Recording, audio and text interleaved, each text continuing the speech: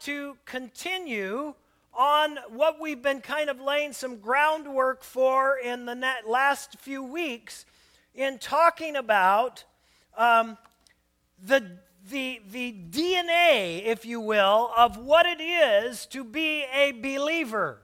And we have had some fun about this, hearing the voice of God, understanding that God has a purpose for us. But this morning I really want to hit on this idea of having the DNA of Jesus. And it is found in Colossians chapter 3, verses 12 through 17. Now, in this passage of Scripture, let me give you just a little bit of a background.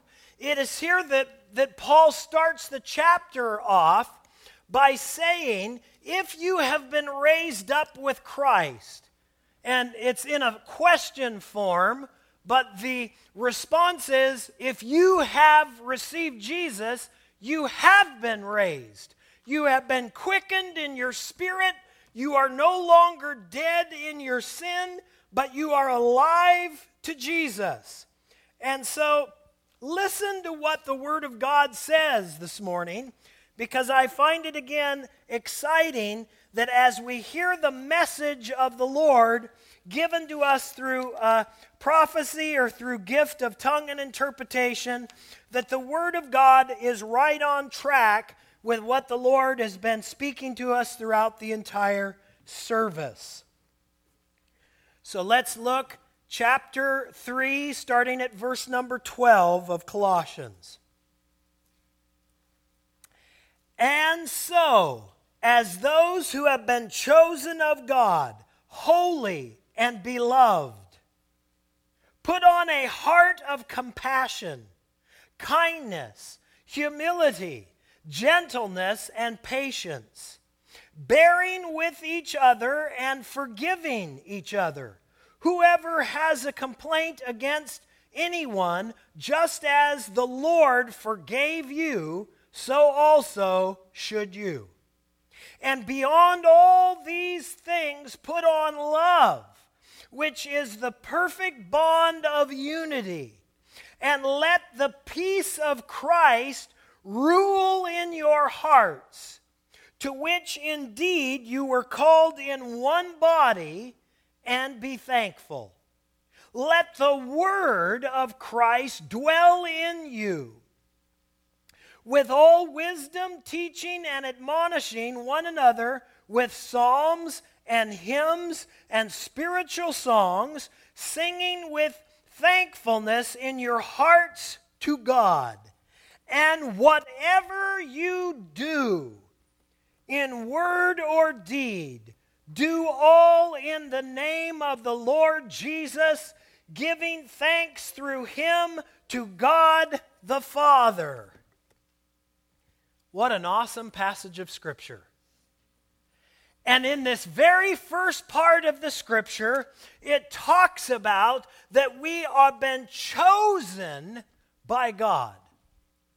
I do not find it coincidence that the Holy Spirit, speaking through a vessel today, God spoke to us and said, I've chosen you.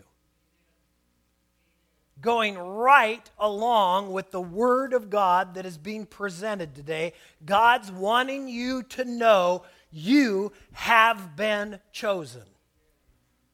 You've been chosen first as a call to whosoever will, that you would become and be partakers in the divine nature through the sacrifice that Jesus Christ has made on the cross, in which he on the cross nailed the sin of the world, having canceled the debt and the written code, and having given you newness of life. Hallelujah. This is what he is talking about here when he says, as God's chosen, holy, and beloved. You say, I don't understand how that can happen. It's the Ezekiel 36, chapter 36, where he talks about He is going to take out your heart of stone. That's the miracle that Paul is talking about in these first few verses. That's how you can have a heart of compassion. That's how you can have a heart of kindness. That's how you can have a heart of gentleness. There's a concept that is going around that is not correct, and that is that to be a Christ follower, to be Christ-like, is to be a wimp, especially as a man. And it's false. See, culture has skewed everything. And I understand that God makes each person different, and He has created male and female different. And God wanted it that way. But understand that a man of God can have compassion, have patience, and still be a godly man. He can still be a strong, godly man. So we have some misconceptions here that we look on this and we truly think that meekness is weakness. And so that misconception often takes us to places that we do not want to be. The first thing he says is put on that heart in verse number 12. Put on a heart of. And I want you to be able to, in fact, you probably need to turn there. It'll only take just a brief moment. Sometimes I don't put every scripture up here because I find that if you aren't finding them yourself in your Bible, we are not training you properly. Do you hear me? If all you do is look at scripture on a screen and you never look at home for how to do it, we're not training you properly. We've got to get into the Word of God ourselves, and not just when the pastor or a teacher or someone is here. We need to pick up the Word of God for ourselves and read the Word of God. So let's look at Ezekiel chapter 36, starting at verse number 26. I'm reading out of the New American Standard Bible. It says, "Moreover, I will give you a new heart and put a new spirit within you. And I will remove the heart of stone from your flesh and give you a heart of flesh." That's that new heart he's talking about in verse 12. If you are here today and you're wondering, why don't I have that heart? You need to say, Lord, if I've called on your name, I want that heart. I am turning in my heart of stone. Because that is a part of what God does at salvation. And then he doesn't leave it there. He says in verse 27, "And I will put my spirit within you and cause you to walk in my statutes, and you will be careful to observe my ordinances." What happens is the law of God is no longer written externally. The Word of God becomes written on your heart. It's no longer that I have to serve God, it's that I want to serve God. It's a desire of mine to please Him. It is a passion of mine to serve and live for Him. You say, Pastor Brian, I don't understand you. I don't have that heart. Then you need to say, Lord, do a work in me. Now, unless you understand, I'm not trying to be harsh, but I will draw this point. America has made the gospel easy believism, to where I believe no longer sometimes are people really having a genuine repentance. They're coming and saying magic words with their mouth, thinking they'll become part of a club, walking away without any transformational change in their life. because we have said, well, if we just entertain people, somehow they'll get the gospel by osmosis. And the Word of God says, don't be ashamed of the gospel, because it's the power of God for salvation. Now, that doesn't mean we become irrelevant to our community. Had to get the right word or it was going to come out wrong. That doesn't mean we say, well, it doesn't matter. We're just going to do things the way we've always done them 30 years ago. It is the gospel of Jesus Christ that does not change, not methods. Paul says, I'll do whatever it takes that some may be saved. So we ought to be willing to do the same. But this is the first thing that I want us to focus on as truly a point, because I believe it sums up all of them, and it's found in verse number 14. He says, and beyond all these things, all that he's talked about, compassion, kindness, humility, gentleness, patience, he talks about one. He says, put on, in verse 14, love. Why is it that love is the culmination of all the other things? Because 1 John makes it clear, God is love.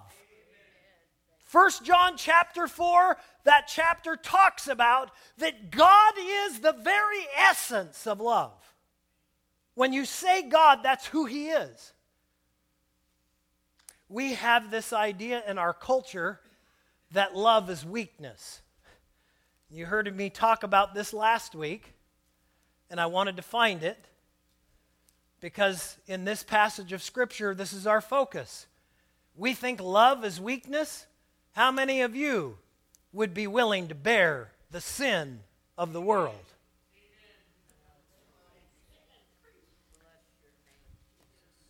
See, we have done a real good job at skewing both sexes. There's a reason God made both male and female the way He did, but even in culture now, we have made it to where men are either completely where they can't be men, or women are completely where they can't be women. Neither is correct.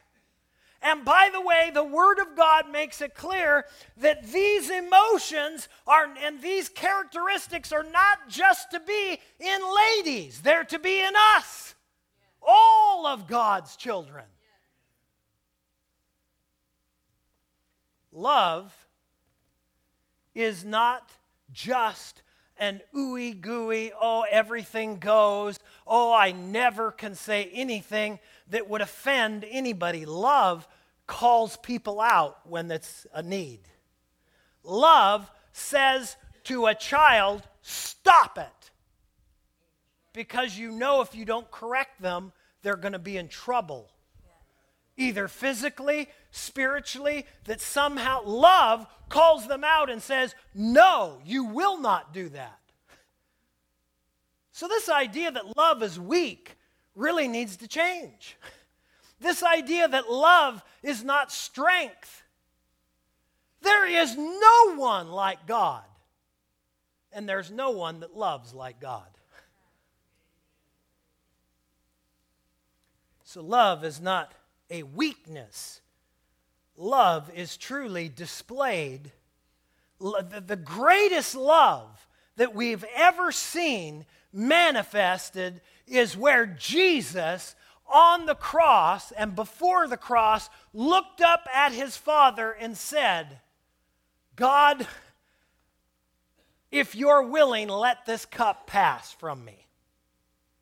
Yet, nevertheless, not what I want, but what you desire. See, love isn't weakness. Love is doing the right thing. And sometimes that means saying no. And sometimes that means doing something difficult, even when we don't want to do it. Even when our flesh doesn't feel like doing it. That's why he talks about here, forgive one another just as Christ forgave you. You say, well, I don't have it in me. Yes, you do. If you have Jesus, you have the Spirit of Him in you. What you're saying is when you say, I won't, or when you say, I can't, you're really saying, I won't. Because if you have Jesus in your heart, there is the Spirit of Christ in you to extend forgiveness. Because all you have to do is remember the time number 467 when you stood before God for the same thing and asked for forgiveness. And all of a sudden you say, I think I can extend that. That's love. He says, put on love, and by the way, this love is the reason for the bond of unity in the church. You look at any church, and by the way, you get any more than one person in a room, you're going to have a conflict. So if you have conflict in your marriage, you're like everybody else. That's right. The idea that we think that there's never an argument in a Christian home is foolishness. We're human beings. But the fact is, when you have the love of Christ, there can be a unity in your home and in the corporate church. That it doesn't mean everything has to fall to pieces because we don't agree on everything. In fact, diversity in the body of Christ is an incredible strength, but without love can be our worst enemy. So love brings them all together in a perfect bond of unity. And then he talks about this. Let the peace of Christ rule your heart. Now, if you look at that in the Greek, it literally means to call the shots of your heart. And there's no greater way of illustrating this than the umpire. Because the umpire, what he says goes. You can shout, you can scream, you can kick all the dust you want on him. It doesn't change the fact that he's made a call. And if you will let the umpire of your heart, which by the way, because Jesus in last week's scripture verse, if you remember, says, I'm going to go away and the Holy Spirit's going to come and He will convict of righteousness concerning me because I'm not going to be here. So how do you know who's going to call the shots? Let the Holy Spirit umpire your heart. Not your emotions, not your mind. Let the Spirit umpire your heart. He will call the shots. He will speak to you, and He will say sometimes, out of here.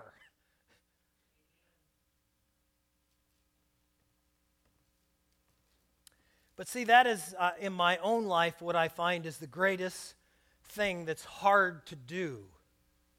It's hard to understand, first of all, this concept that says, I am to die and disappear, and Christ is to live. Because there is a part of my mind that says, I can't do that. Who will I be? And my nature, my wars with my spirit. It's at war. The Bible talks about this. This is why Paul says, I reckon my flesh to be dead daily. Because there's this war. So don't think that just because you've made a decision and you've come to Christ, that there isn't going to be this in you to where you have to choose to listen to the umpire, the Holy Spirit of your heart. It's hard. Also, practically, when someone does something unintentionally to hurt me, my flesh wants to jump out. But when someone does it purposely, now you're all bets are off, man. But no, let the Spirit of God umpire your heart.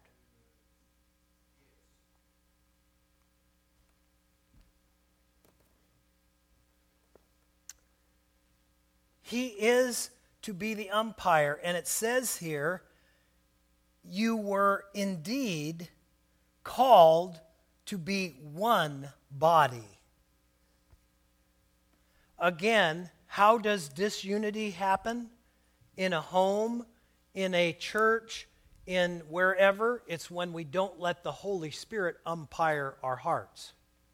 When our flesh is in charge and large, there's lots of conflict. When the Holy Spirit is in charge, there becomes a unity. And I'm talking about things I know that are hard to grapple with, as I've said, because although the Spirit of God is alive in us, we still have this temple of clay that we struggle with.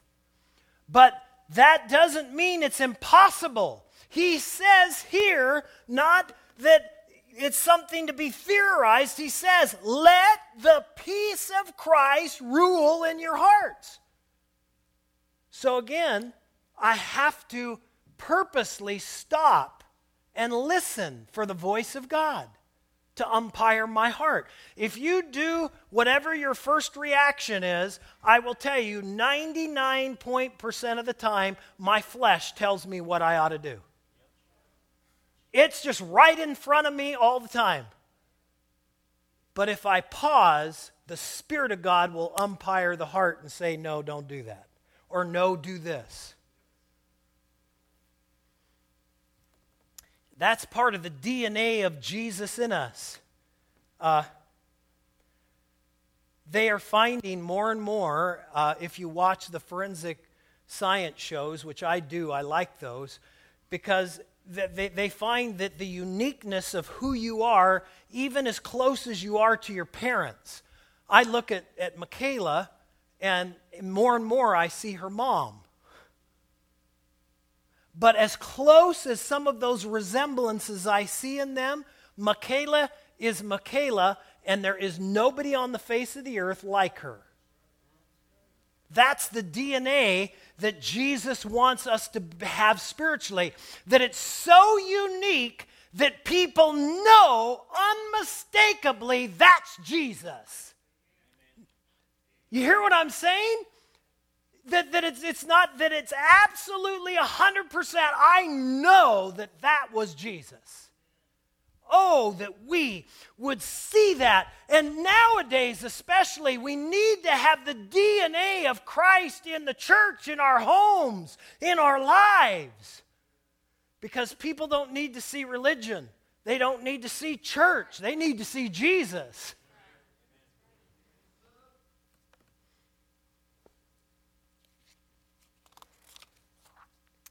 Well, then he says, let the Word of God dwell richly within you. A little dab will not do it. A dollop won't do it. You need a big, large, all the time washing of the Word of God. The Word of God needs to be what we consume when we wake up. We ought to read it. When we go about our day, we ought to dwell on it. You know, everything that the Lord has asked us to do, the world tries to imitate. And so I understand with some of these Eastern meditations and yoga and some of the stuff that they're doing, that sometimes, yes, there's some real what I would say maligning of God in those. But it never ceases to amaze me that instead of just going and saying, okay, so what does God's Word say? We feel like we got to guard against that. We got to swing the pendulum way over here. So now we're telling people, oh, don't meditate. That's bad. No, it's not. It's what you're meditating on that matters. God says, meditate on my word day and night. That's good meditation. That's the kind of meditation that'll change your heart, change your life. That's where the DNA of God and His Spirit go deep. To where it's not just surface religion, where it's change in your heart and in your life. that doesn't happen with a one-time washing at the altar, as good as that is. That happens with a depth.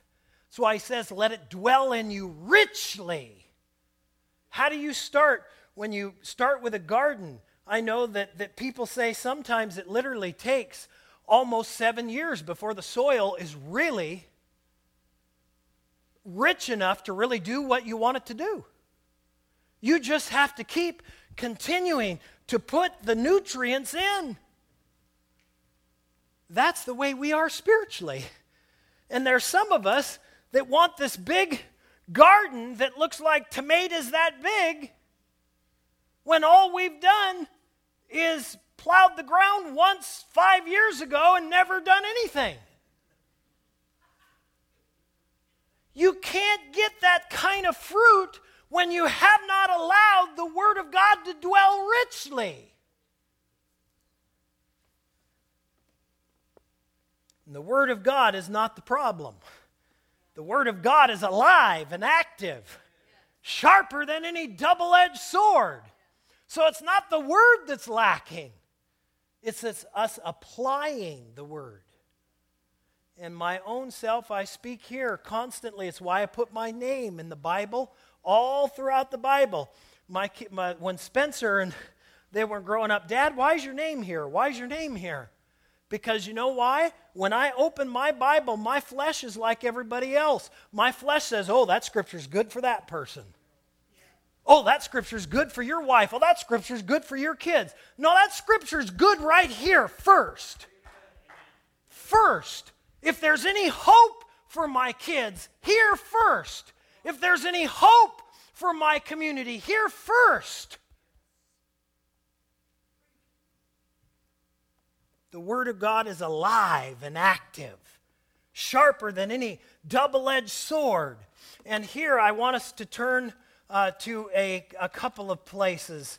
I want us to look at Jeremiah. The Word of God is so powerful. Jeremiah 23:29.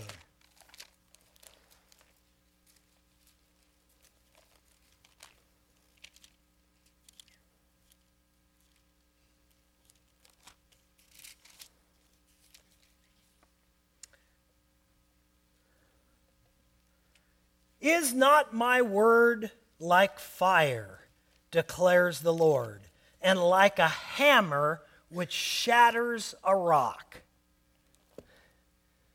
The Word of God is powerful. And I find my flesh recoils because he knows when the hammer comes, there's going to be change. When the hammer and the chisel hit the rock does not stay the same. Something's going to give, and it's not the hammer. And that's the way the Word of God. And I can usually tell the temperature of my spiritual walk with God by whether I love spending lots of time in the Word.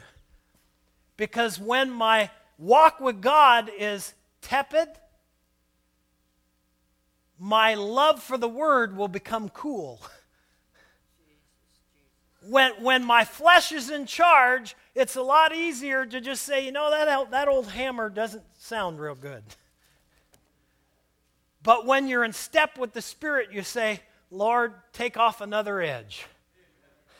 Take off another edge, Lord. I realize that what I'm talking about this morning is a growing in Christ, but North Lake, God has called us not just to reach those and bring them in to be saved, but to disciple them so they too can go out and people will see the DNA of Jesus in them as well. So we must be having a depth in our own life.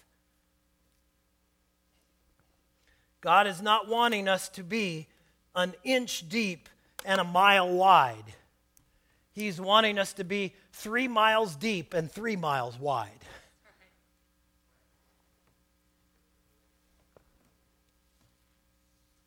So, we all come down to this. Chapter 3, verse 17. I do not think it is by accident that here in the end, Paul says twice, do. And I laughed as I was studying this because I said, the pastor's going to ask him to go out and do. But that's what I'm asking you to do. Is, I believe he said it twice because it is so easy for us to sit and talk about spiritual things, to sit and listen to spiritual things. God has not called us just to come listen. That's part of it. God has not called us just to come and talk about. God has called us to go out of here and live it and do it. Do it in our homes, in our workplaces, everywhere. And verse 17 makes it clear, act now. Don't wait. Don't say, well, those the ones that teach, Matt needs to be going out and doing that. No, Matt on Sunday morning is part of training so that you and I can go out and do it. The point is that it's for everyone in the church. Not just a few, but he's saying it is to act now, whatever you do. So you can't even say, well, if God hadn't given me this job, I'd really go out and do something for God. No, God's given you the job you have so you can go out and do the things of God. Well, if I wasn't stuck in an office cubicle all day, I'd go out and do the things of God. No, God wants you in that spot doing the will of God.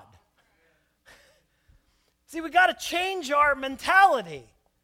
God wants wherever you are for you to be exactly where you are. And look for the opportunities God gives you there. In fact, if God is to ever call you on somewhere else, you're to be faithful there first. And I find in my own life, if I'm saying, Lord, I want to go do this, I want to go do that the Lord will say, well, what are you doing now? Other than complaining to me about where you are. See, God wants us to do. God wants us to act now. Not talk about it in a classroom. Not chat about it in a chat room. Not talk about it at university level or at graduate level or theorize about it. Not even a PhD where you have these lofty discussions and notions. God wants us to live it. He says, go and whatever you do in word and in deed, do it all in the name of the Lord Jesus, giving thanks through him to the glory of God the Father. Do it now. So, as we get ready to participate in communion, I'm going to ask the worship team to come back up, get ready.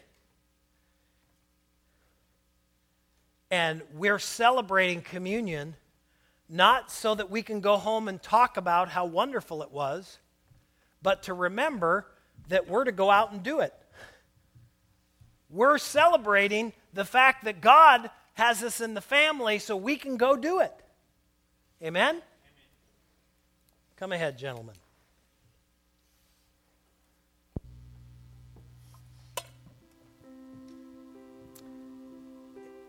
And if you would, just hold the communion for a minute because I want to just have a few instructions before we start. First of all, I don't want to ever assume that there might not be one here that needs to make a commitment to Jesus. I don't want to assume that, so I'm going to ask. Are you here and you need to make a response? You know, you've heard that God loves you. He's died on the cross to take your sin away.